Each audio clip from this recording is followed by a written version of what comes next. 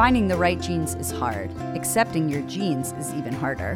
Whether you wear boyfriend or boot cut, high rise or low rise, this podcast will teach you to love the jeans you are in. I'm Rachel. And I'm Tina. And we're going to use modern research to bust diet myths and get real about body after baby. We're going to take you on a journey of unpacking your old beliefs about food and weight so you can learn to nourish your body and raise body-confident kids. So put your booty in a chair and let's talk mom jeans.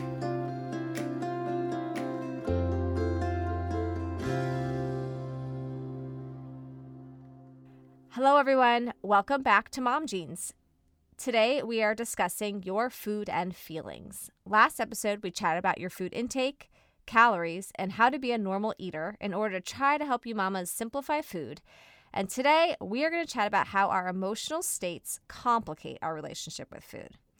Obviously, this is my jam, and I'm so excited to dive into this.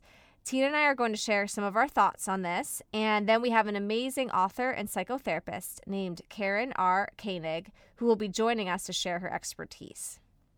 Tina, can you review for us real fast what normal eating is? In case you missed it, normal eating is coming to the table hungry and leaving when you are full. It is eating what is satisfying. It is sometimes eating more and sometimes eating less. It is trusting that your body will make up for your mistakes. And Rachel and I define that, what mistakes really mean, in the last episode. It is taking up an appropriate amount of brain space, but not taking up all areas of your life. It's emotional eating, logical eating, and physical eating. But most importantly, it is flexible. Food is often a coping mechanism for emotional upheaval. Normal eating does include eating for pleasure or eating for comfort, so we are not saying that this is bad. Where it gets confusing is when we have lost our connection to our bodies because our food has become so much more than fuel. Yeah, I get the question a lot from when people find out what I do for a living. My mom friends will be like, well, is it normal that I'm just sitting there and eating all the Girl Scout cookies? Like, ha, ha, ha. Or like, oh, is it normal that I just totally can't stop eating at Thanksgiving? Like, I get that it is funny and normal to have this emotional eating relationship. And at the same time, what we're going to try to break down for you mamas is what that fine line is. So I agree that the loss of our connections to our bodies is exactly how we stop eating for physical nourishment. There's also the component that when we eat, certain areas of our brains, specifically the reward system, are triggered so that our bodies can register if that food is pleasurable. This relationship between our mouth and our brain is where food becomes more than just a relationship between our mouth and our stomach.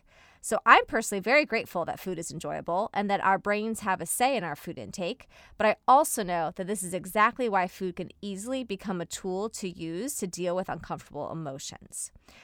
So Tina, let us know your take on the fine line between emotional eating and then dysregulated eating. This is such a great question. I often find that a lot of my clients really struggle with accepting that emotional eating is okay, and it's something that I actually recommend. But where I think the line is crossed is when we are eating as the only coping skill we have in our toolbox, or if we are so dysregulated that we're not feeling like we are choosing to eat for comfort. You're trying to use food to cope with the emotions, but really the food is not what you actually need. There's moments where, let's say, I'm like, hey, I feel sad, so I'm going to eat a cookie because I know that that's going to make me feel good. And I eat a cookie, I feel better, and I move on. But if I find that I'm sad and eating a cookie and then reaching for ice cream and then eating some pie and then having a sandwich and then so on, and I still feel sad, ultimately there's something in that. We maybe need to do something else. And so when those are having dysregulated eating, maybe they're not fully aware that the food and the emotions are extremely enmeshed. So in my eyes, emotional eating, when we're choosing to do that, serves a purpose, and then we can walk away. Dysregulated eating or emotional eating without coping skills is not connected. It's chaotic. So Rachel, what do you think the fine line is between emotional eating and dysregulated eating from that therapeutic view? I find that the answer is how to find balance. So when a mom is using food to fill more than her belly, or avoiding food due to her high levels of stress, then she's lost the balance in all areas of life. So my challenge to you listeners, are you flying by the seat of your pants in your relationships and mothering, and then also in your meal prep and food intake?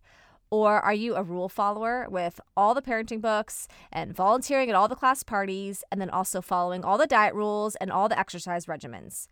I often find that as moms, we finally get to nap time or bedtime, and quote unquote Netflix and chill takes on an eating element that is clearly more than just fulfilling a physical need or softening a slight emotional exhaustion. It's okay if food occasionally becomes a source of comfort or unwinding, but if it's a regular go-to coping mechanism to dealing with chaos, then it becomes dysregulated eating and dysregulated living. And I think, Tina, your example of I eat one cookie, my brain receptors say that feels good, the serotonin starts flowing and you feel good, and then you're able to walk away is kind of a great example. I think what happens often is we eat the cookie, nothing really shoots off too much in our brains, and then we try to eat another cookie and then still nothing happens, and it's because we need something different to help our brains get into gear than just sugar. That's where we're using food to try to help with our emotions. What we're saying is that it's important to be connected and regulated with your emotions. And also that emotional eating, it's going to happen because we're trying to achieve normal eating, and normal eating means imperfect eating. So we brought on Karen R. Koenig to help us explore the fine line even more. Let's go to our interview now so she can help all of us unpack more clearly how our eating habits are impacted when we are not in touch with our emotional state. All right, welcome to our interview today. We are interviewing Karen R. Koenig. She is an LCSW and has her master's in education. She's a psychotherapist, a popular blogger, and author of 7 books on eating, weight, and body image. Her next book on self-talk and self-care will be out in 2021. Her expertise is in eating psychology, which is the how and why of eating. She's been treating and teaching dysregulated eaters for more than 30 years. She currently practices in Sarasota, Florida, and she can be found at her website, www.karenrkoenig.com, and we will link all of that contact information in our show notes. Welcome to our podcast, Karen. Thank you so much for joining us. Yay! Oh, thank you so much for inviting me. Well, Tina and I both were introduced to your work when we started in our eating disorder field. I mean, some of your work is just the foundation of healing and helping clients learn to separate out food and feelings, which when those get mixed up is exactly how that eating disorder develops. So your work has been groundbreaking. Can you tell us a little bit about just who you are and the background of your work and what's made you passionate about helping people heal their relationships with food? Certainly. Recovered chronic dieter, binge eater. I would call myself, I used to be a world-class binge eater. Bounced back and forth between dieting and binging. I had bulimia for maybe a year and a half. I was working in advertising, high pressure. And I think I was as typical of a binge eater, overeater as anybody. And I read the book Fat is a Feminist Issue back in the 80s. I'm 72. And I thought, wow, they're talking about giving up dieting and binging. That's what I'd like to do and become a normal eater. And so that became my quest. And I went into therapy for it, cleared up my bulimia, and then just went on to become what I think of as a normal eater. And then I went back to graduate school. I got my master's at Simmons, and I worked in addictions for 6 years, and then started my own practice. And I still do a lot of different things, but my specialty became dysregulated eating. And I wrote my first book, and then I thought, well, it's the rules, but people need more than that. They need emotional stuff. And each book has built on what I have noticed in my own caseload, what people need and are missing. That's great. Yeah. I mean, I think back to when I first started, and I still use it to this day, but the one book that was extremely helpful in me becoming a dietitian is The Rules of Normal Eating. And I just love that book. And so thanks for Oh, writing well, it. you're very welcome. I am really fortunate that I get to do the two things I love to do in the world. Be a therapist, and I have over talking. This is how most of my sessions are, and writing. So I blog a lot. It's just I'm a very fortunate person, and I love helping people who have dysregulated eating because I know what to do and I know how to help them get through it, even though it takes a long time. Yeah. For people who have not read your books, if we go and start with The Rules of Normal Eating, which is kind of a tongue-in-cheek title, because if you read your book, there really are no rules. That's kind of the whole point. There's flexibility in normal eating. What would you say is kind of the biggest takeaway of that? And then also how it kind of led to the Food and Feelings workbook, which is one that we copy and use all the time with our clients. Could you explain a little bit about that process for you? Sure. I wrote the rules because I really felt like people needed structure in order to get to just what you're saying, the lack of structure, and tune into themselves. But they like rules. Dieters love rules. So, or healthy eaters love rules. So there's nothing wrong with it. So I wrote that kind of based on what I did. It was kind of a no-brainer. It's the pieces of appetite. Now, a couple of things I think differentiate me from some other eating disorders experts. One is I don't make that the opposite, which is what you want. You get ordered eating, and you don't want that. So that's why I say dysregulated, because the opposite is regulated. So that's one piece. And intuitive eating. I don't think intuitive eating is enough for mindful eating. I think they're great and key to becoming a normal eater. And people also need life skills, the right personality traits. They need these other things, the ability to self-talk, to not have mixed feelings about getting healthy.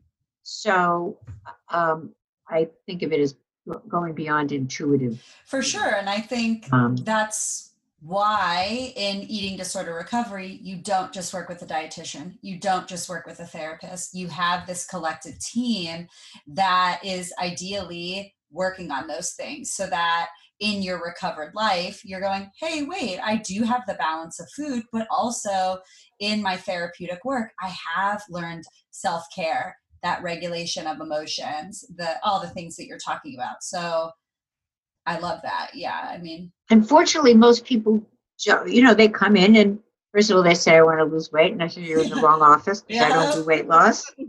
And then they say, okay, then teach me normally. Well, it's a little more complicated than that. And that's always a big disappointment for people. And that is why I wrote the Food and Feelings workbook, because people, you say emotions and it's like a whole nother world to a lot of people. So to make them more realize that they're like our senses, it's our inner world, and to get comfortable and to know they have a function. That I had a lot, I worked with Bruce books on that, and I really had a lot of help from them in structuring the book and, and doing it as a workbook. I mean, since most of our listeners here are going to be mamas, we kind of wanted to pick your brain on how moms can navigate this process. So, especially when you're thinking about the Food and Feelings workbook, what do you think is a good first step for moms in kind of understanding how to separate their food and their feelings? What would be your advice in that? I would go back even farther than that. I can't tell you how many clients that I will say to them, you can't just teach your kids what to do, whether it's about food or anything. You need to model it. oh, well, they're 2, they're 3, they're whatever. It's like, yeah, they're watching, they're little sponges. So you want your behavior and your attitudes to be what you want to instill into your kids. So that means moms and dads and parents, any kind of caretakers, need to step back and say, what's my relationship to my emotions? The healthiest people are reflective. I learned once in a class, and this was based on research, that healthy people, when you ask them an emotional question, they do this. They roll their eyes up as if they're looking into their heads for the answer.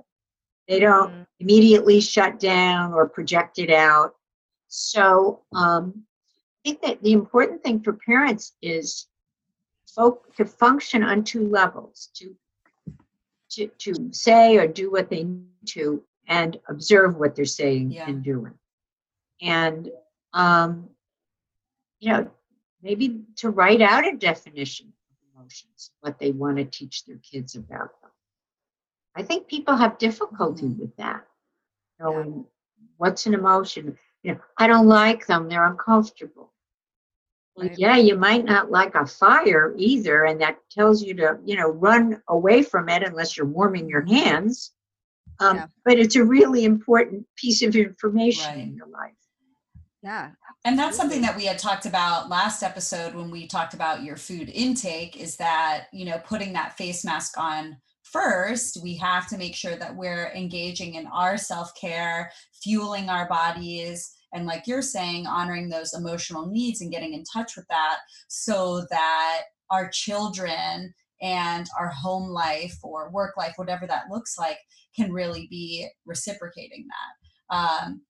And yeah, little kids are sponges. I have a 1-year-old, and some of the things that he is copying me on, it's mind-blowing. And so I'm really, really, really trying to be mindful of what I'm doing in front of him, because he's picking it up. And so that, on a separate note, is me kind of locking up the swear words because he is repeating. So whoops. Yeah. No, I think a lot of times us adults don't realize that we don't use emotional language when we're just talking day to day. We have friends who their little girl has a lot of anxiety, and so they've been doing like a kind of a parenting coaching type of course to help her. And the key thing that they're teaching the parents is to express emotional words just more often around the house, to kind of teach her that. So the husband's having to walk around being like, wow, I'm so frustrated. but it's but it's great because you don't realize that, especially as a mom, like I just get angry versus me going, you know what, guys, I'm feeling really scared right now, or I'm feeling worried right now. And so I'm having to kind of add to my own language as well. And the other day I told my 3-year-old no, and he goes, I'm so angry with you. And I was like, well, he's got feelings. Maybe I'm doing something correct. Yeah, that's great. But yeah, I mean, that's a great point. It's like we don't realize how little we identify our emotions and then express our emotions. And if it's absolutely been a generational thing as well, and we were raised like that, well, and now we've got this whole diet culture pressure. Well, now you've got a mix of moms who don't have the emotional language and then have this disordered relationship with their food, or just are wondering how to accept their mom bod and should they diet. And it just becomes this hot mess. Yes. And to answer your question about how to separate feelings from food, I have a very easy chart. It's when you have an urge for food or to eat, you ask yourself, am I hungry? If the answer is yes, am I hungry enough to eat? The answer is yes. What do I want to eat? Back to the first question, it's a flow chart. You have a thought about food. Am I hungry? No. What am I feeling? Mm-hmm. It's just really quick. Yeah. It's simple. Yes, and simple. And if people can get used to doing that, that's the prevention step, and making sure that you can separate food and feelings. Because what people say is, but it happens so fast. And that's why you also want to be able to have what's called an observing ego.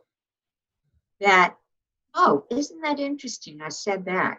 Isn't it interesting? I yelled at the kids when I was really afraid. And the more you can observe yourself without judgment, which of course dysregulated eaters, they hate to give up the judgment piece of it. But if you can do it with curiosity, you're really all set.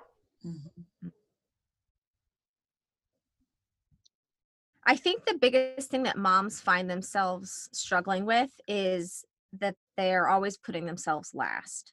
They become the ultimate caretakers and caregivers. And this happens with dads as well, not to stereotype, but just for the sake of our podcast, looking and talking to the moms that feel like they've had to put their emotional and their physical needs aside for the needs of their children and their family. So you have written a book called Nice Girls Finish Fat, another catchy title, where you talk about how girls are really socially conditioned to be nice and to have the caretaking role. So I was curious if you could kind of chat a little bit about the development of that book so we can go into that a little bit. Yes. And now when I talk about that book, I always preface it by saying I am a more enlightened person than I was maybe 10 years ago when I wrote it. I don't think I wouldn't use the title Nice Girls Finish Fat because it makes it sound pejorative. And Okay. I believe that people can be fat and fit. And it's not even a word that I use much. I just use higher weight and lower weight, which is value neutral. So I apologize to people. I know more now. I would do it differently. The book, what I have in the book still stands, though, which is the way I look at it is women are told, here's the crayon. This is the primary crayon you use. Nice.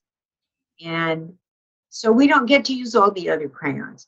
There's nothing wrong with being nice. There's nothing wrong with taking care of others. These are wonderful traits, but not to do all the time, which is kind of like eating. Eating is a great thing to do. It nourishes us. It brings pleasure. But you want to have other things in your life.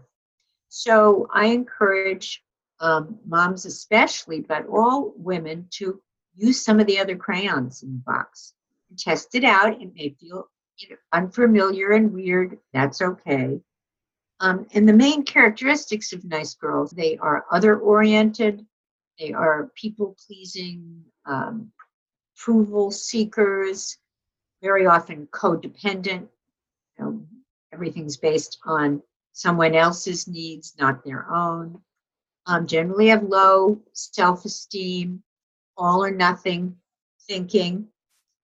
There are others, but those are, perfectionism. How could I forget perfectionism?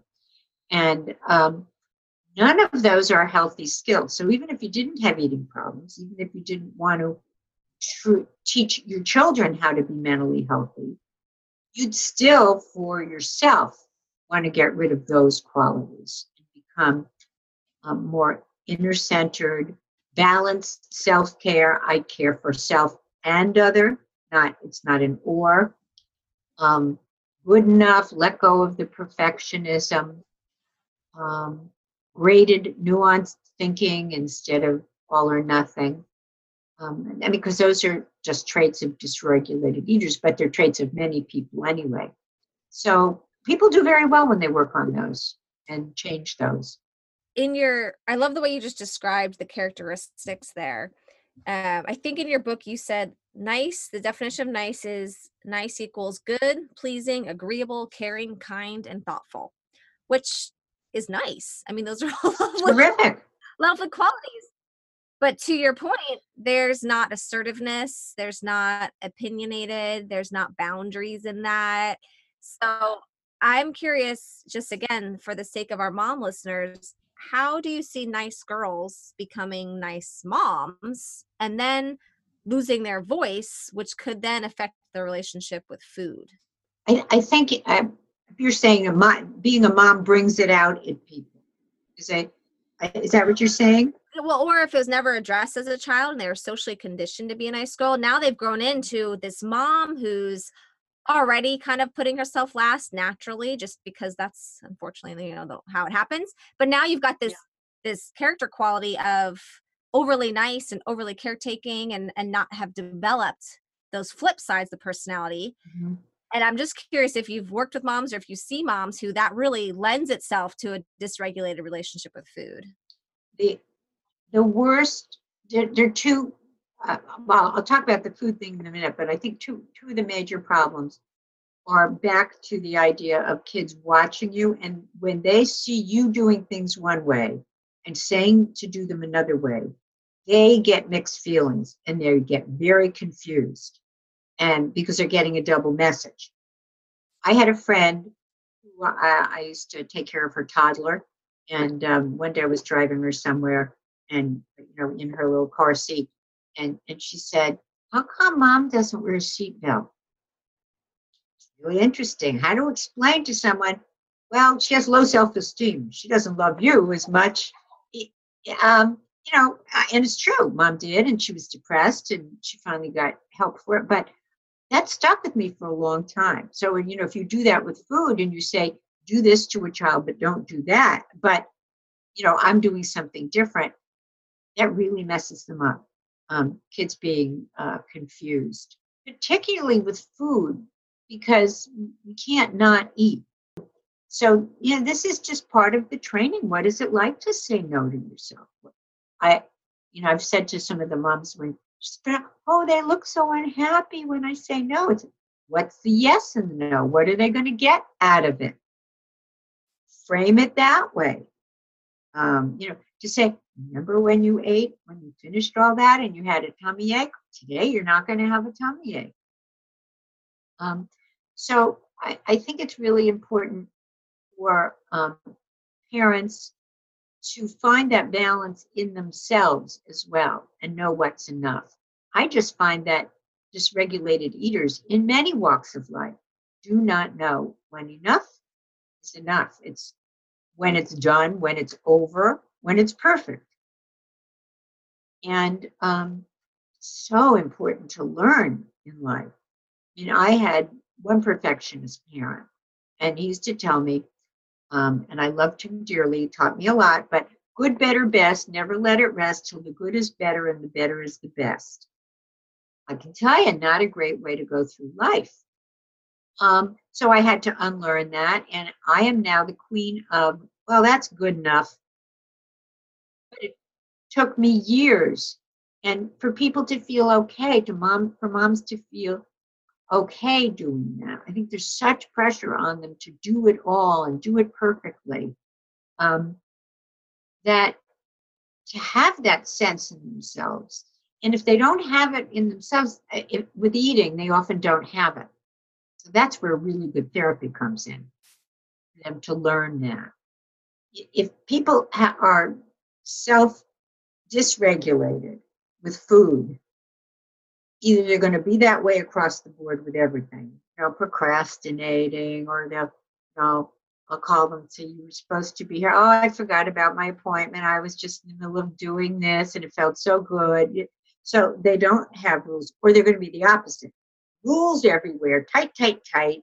And food's the only place where they can go unconscious and let go. So it's more than just a trait that has to do with food. So like clients will say to me, well, should I come back next week? And I'll say, I don't know. What do you think? How long? And I'll say to them, I'm teaching you self-regulation. I can't tell you, do you need to come back next week or can you wait too? Let's experiment. And then they understand that this is the same thing with food. No one can tell them how much they need. They're going to have to figure that out. So it's an across the board message that parents need to teach and model. Yeah, I noticed in one of your chapters where you talked about moms being caretakers, you kind of highlighted that often it's hard for moms to actually start taking care of themselves and introducing that self regulation because they're more comfortable being a caregiver than being taken care of. And so it's hard to then learn how to take care of themselves because that's uncomfortable. Or they kind of allow themselves to be distracted taking care of other people, again, because it's easier to be distracted than slow down and put the focus on themselves. Well, and I think that's very true. And to add to that, I would say two things happen. People often give people what they want. People come in and say, well, I was so nice to her. I drove her everywhere and I did this and I did that, with a friend. I mean, it's that's their nature until they're, sometimes told to give back.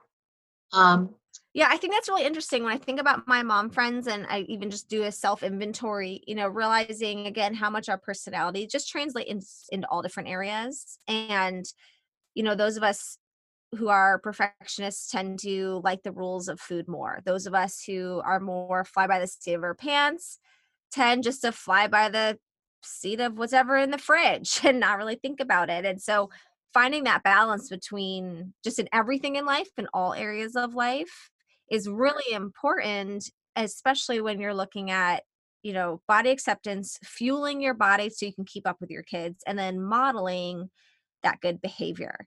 And I tend to be the perfectionist, but when I'm with my kids, I tend to be a little bit more of the caregiver to a fault. And, recently I've noticed that I'm plating all of us, we're sitting down for dinner, and then I'm hopping up and down from the table 5, 6, 7 times to grab the ketchup, to grab the water, to grab the whatever. And then I noticed all of a sudden a pattern of me yelling at my kids to sit back down. I'm like, why do they keep getting up? Like, you haven't finished your food. Like, sit down. And then I'm going, well, now I'm not discussing intuitive eating with them because I'm telling them to finish their food. And all of a sudden I realized, oh wait, it's because I'm not sitting. Like, I'm not sitting and eating my food and having that space of going, this is also my time to fuel myself. And I'm going to be intuitive and mindful about what's on my plate. And then they can sit down and relax and do it too. So all of a sudden I really noticed that my energy and my modeling was literally having them mimic that. And so I don't know. I've been doing some work myself on that. I wanted to ask then, do you then take it a step further and tell them that and apologize? That you're not modeling what you want from them, and say to them, this could be confusing to you. I'm telling you to do this, but I'm doing that. What do you make of it? That's a good idea. I will do that. It is. I mean, it's taking ownership and being vulnerable and be like, hey, like, we're human too. I'm sorry that this is what you're seeing. I'm working on it, And I think of myself where like my little one's only a year and I only have one. And so this is a whole new world for me of like having someone constantly around watching me. I'm barely ever alone, so for those mamas listening to this and being like, man, this all sounds really hard and I'm struggling. Like, yeah, it's hard. Like, being a new parent, our entire lives have changed forever. So it's hard, and just keep working at it and have that awareness. It just takes time, and that's okay. The parents very often not only give kids what they didn't get, but that's how they manage that feeling. So a friend last night, we were at dinner and she was telling me about the schedule of her granddaughter. Almost fell over. And my friend is also a therapist, retired therapist, and we just kind of shook our head like, this poor kid. But it's that mom does this, and mom is a dysregulated eater, and so is the daughter. It's this sort of franticness that moms and dads pour into their kids because they don't feel good. The other thing that comes up is happened to another friend of mine who is also a therapist, who had been abused as a kid. He resented all the good stuff he did to his kid. I mean, he was in therapy, but he'd say, I didn't get that. And I have a client who'll say that. I really feel like I want to do that for my children, but it's not fair. I didn't get that. It's like, okay, that's your old issue. Resolve that, because your kid cannot resolve this for you. So a lot of stuff comes up, whether it's with food or anything else. That's interesting. Do you see people being driven to the fridge or the pantry or even the gym as they are not in touch with a lot of these unprocessed feelings or personality traits? Do you see a direct correlation between the next thing you know, they're standing in front of the pantry because they've said fine, fine, fine, fine, fine all day. And then all of a sudden they're like, it's my time. And now and that That's translates, right. it's my time to eat, or they caretake them. What about me? Okay. So tell us a little bit about that, Yeah, please. absolutely. Well, I think you nailed it. They're not in touch with it, but they feel that. And we can't get in the present what we didn't get in the past. It just doesn't work like that.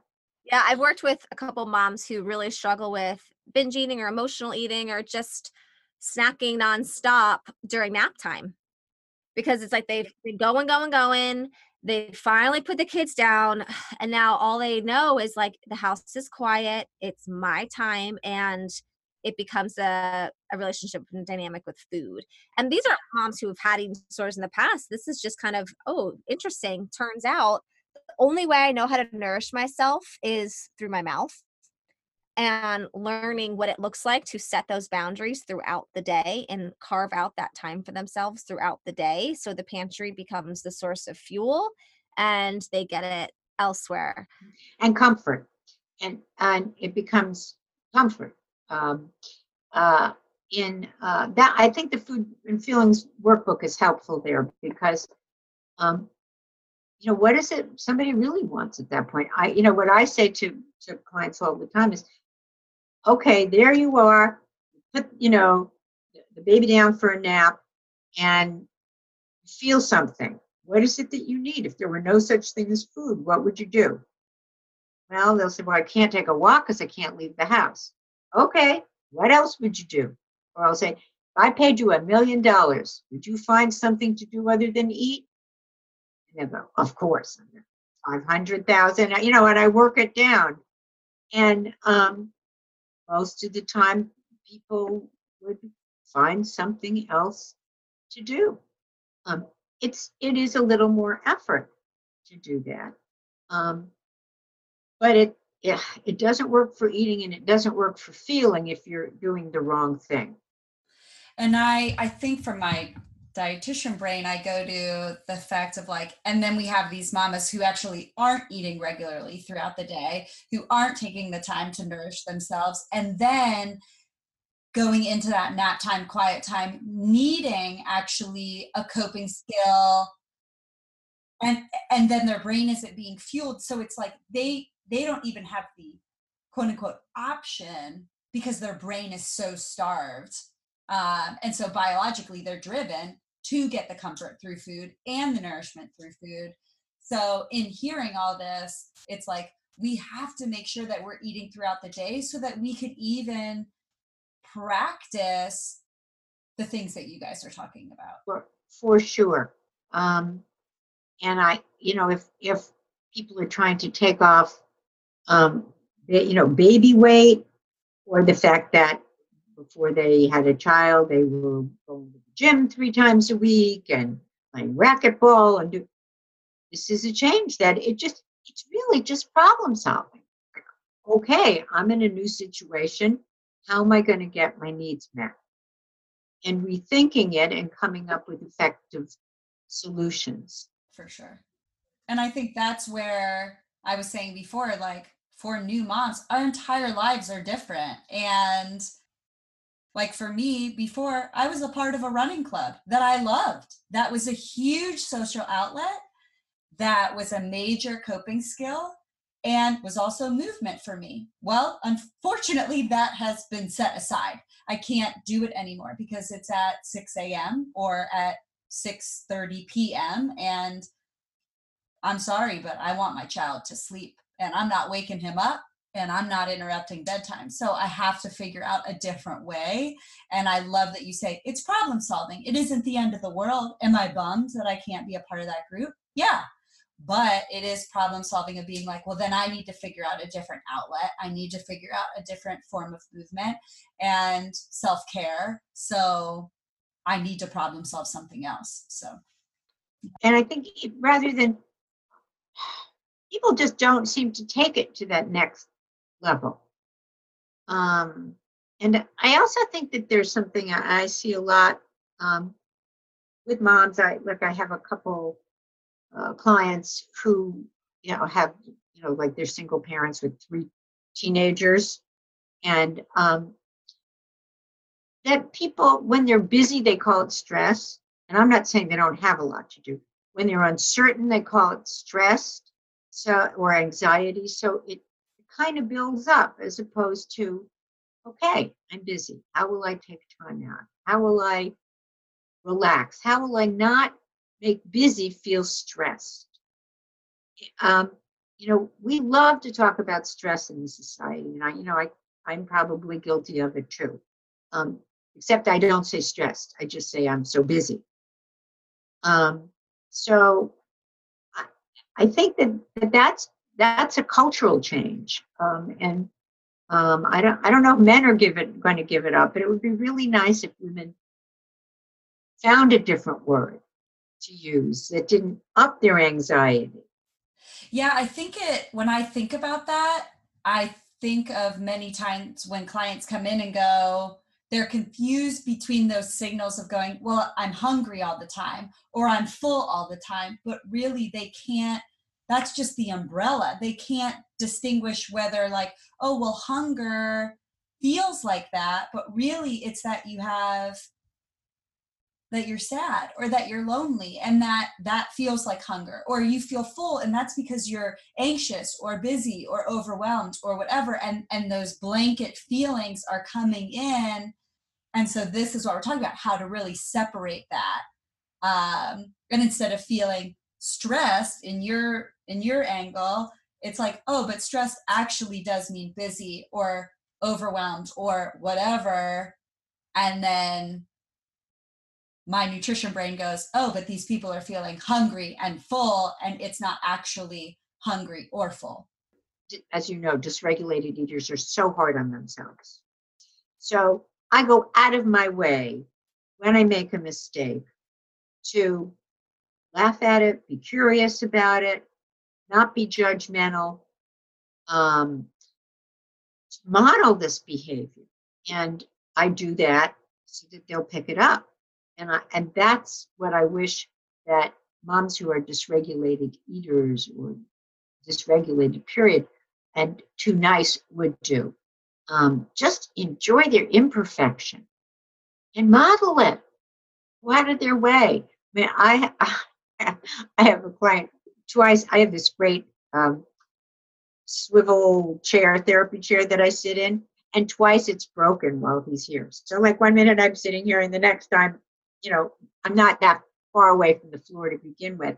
I'll just laugh. You would never think of laughing at something he did wrong. And I just think that that's so important. Just be imperfect and love yourself anyway, and tell the world. I think this was all really helpful information for moms to consider: how to put the oxygen mask on first, how to heal their relationship with food so they can model a good relationship with food, and how to be mindful about how their personality and their caretaking traits then either lead them to the pantry or lead them away from the pantry, and they just need a more balanced relationship with the pantry, regardless of how crazy their lives are and how chaotic their kids are. Yes. And I would also say it's the whole process of healing that they want to show their kids. Not just, hey, I'm healed. It's, gee, I struggled with this. Or I'm really proud of what I did, and focusing on the positive rather than the negative. Because what I find, a lot of moms walk around feeling terrible about the things they didn't do well. I was a bad mom, as opposed to all the wonderful things that they're doing. And this transmits to the child too, as opposed to saying, I'm a fully rounded person. I'm going to try to do better, and I'm still not going to be perfect, and that's okay. Well, this has been great. Thank you so much, Karen. I really appreciate you taking the time to chat with us and to spread your wisdom to us and the listeners. And So I shared your website. Are there any other places that people can find you? No, the one thing I wanted to say about my website is people can sign up for my blogs. I blog 3 times a week, and they can just sign up so they'll come right to their inbox. It makes it easy. And I have a Normal Eating Facebook page where I post articles, and sometimes people post comments. So it's a good place to kind of learn. I might post something about nutrition or something not direct, nothing I would blog about necessarily, but something else. So I think that that's important for them also. And to look out for my new book, which comes out in January 2021. Thank you. And thank you for the work that you're both doing with moms and eating. I think it's so important, and I'm glad you're out there doing it. Well, thank you so much to Karen and for joining us today. We hope that this has left you with a lot of things to think about as far as your relationship with food and your personality and how all of this relates. Our takeaway question for you is, what do you need to work on in order to have a better relationship with food so that you can model boundaries and healthy forms of caregiving and just being an overall balanced eater and balanced caretaker for your children? Thank you so much. Please join us next time, and you can always connect with us on Facebook or Instagram. Thank you. This episode of Mom Jeans was produced and edited by Rachel Coleman and Tina LeBoy. Just a reminder, this episode is not a substitute for therapeutic counsel or nutrition advice. Thank you to Jerry DePizzo for the music production.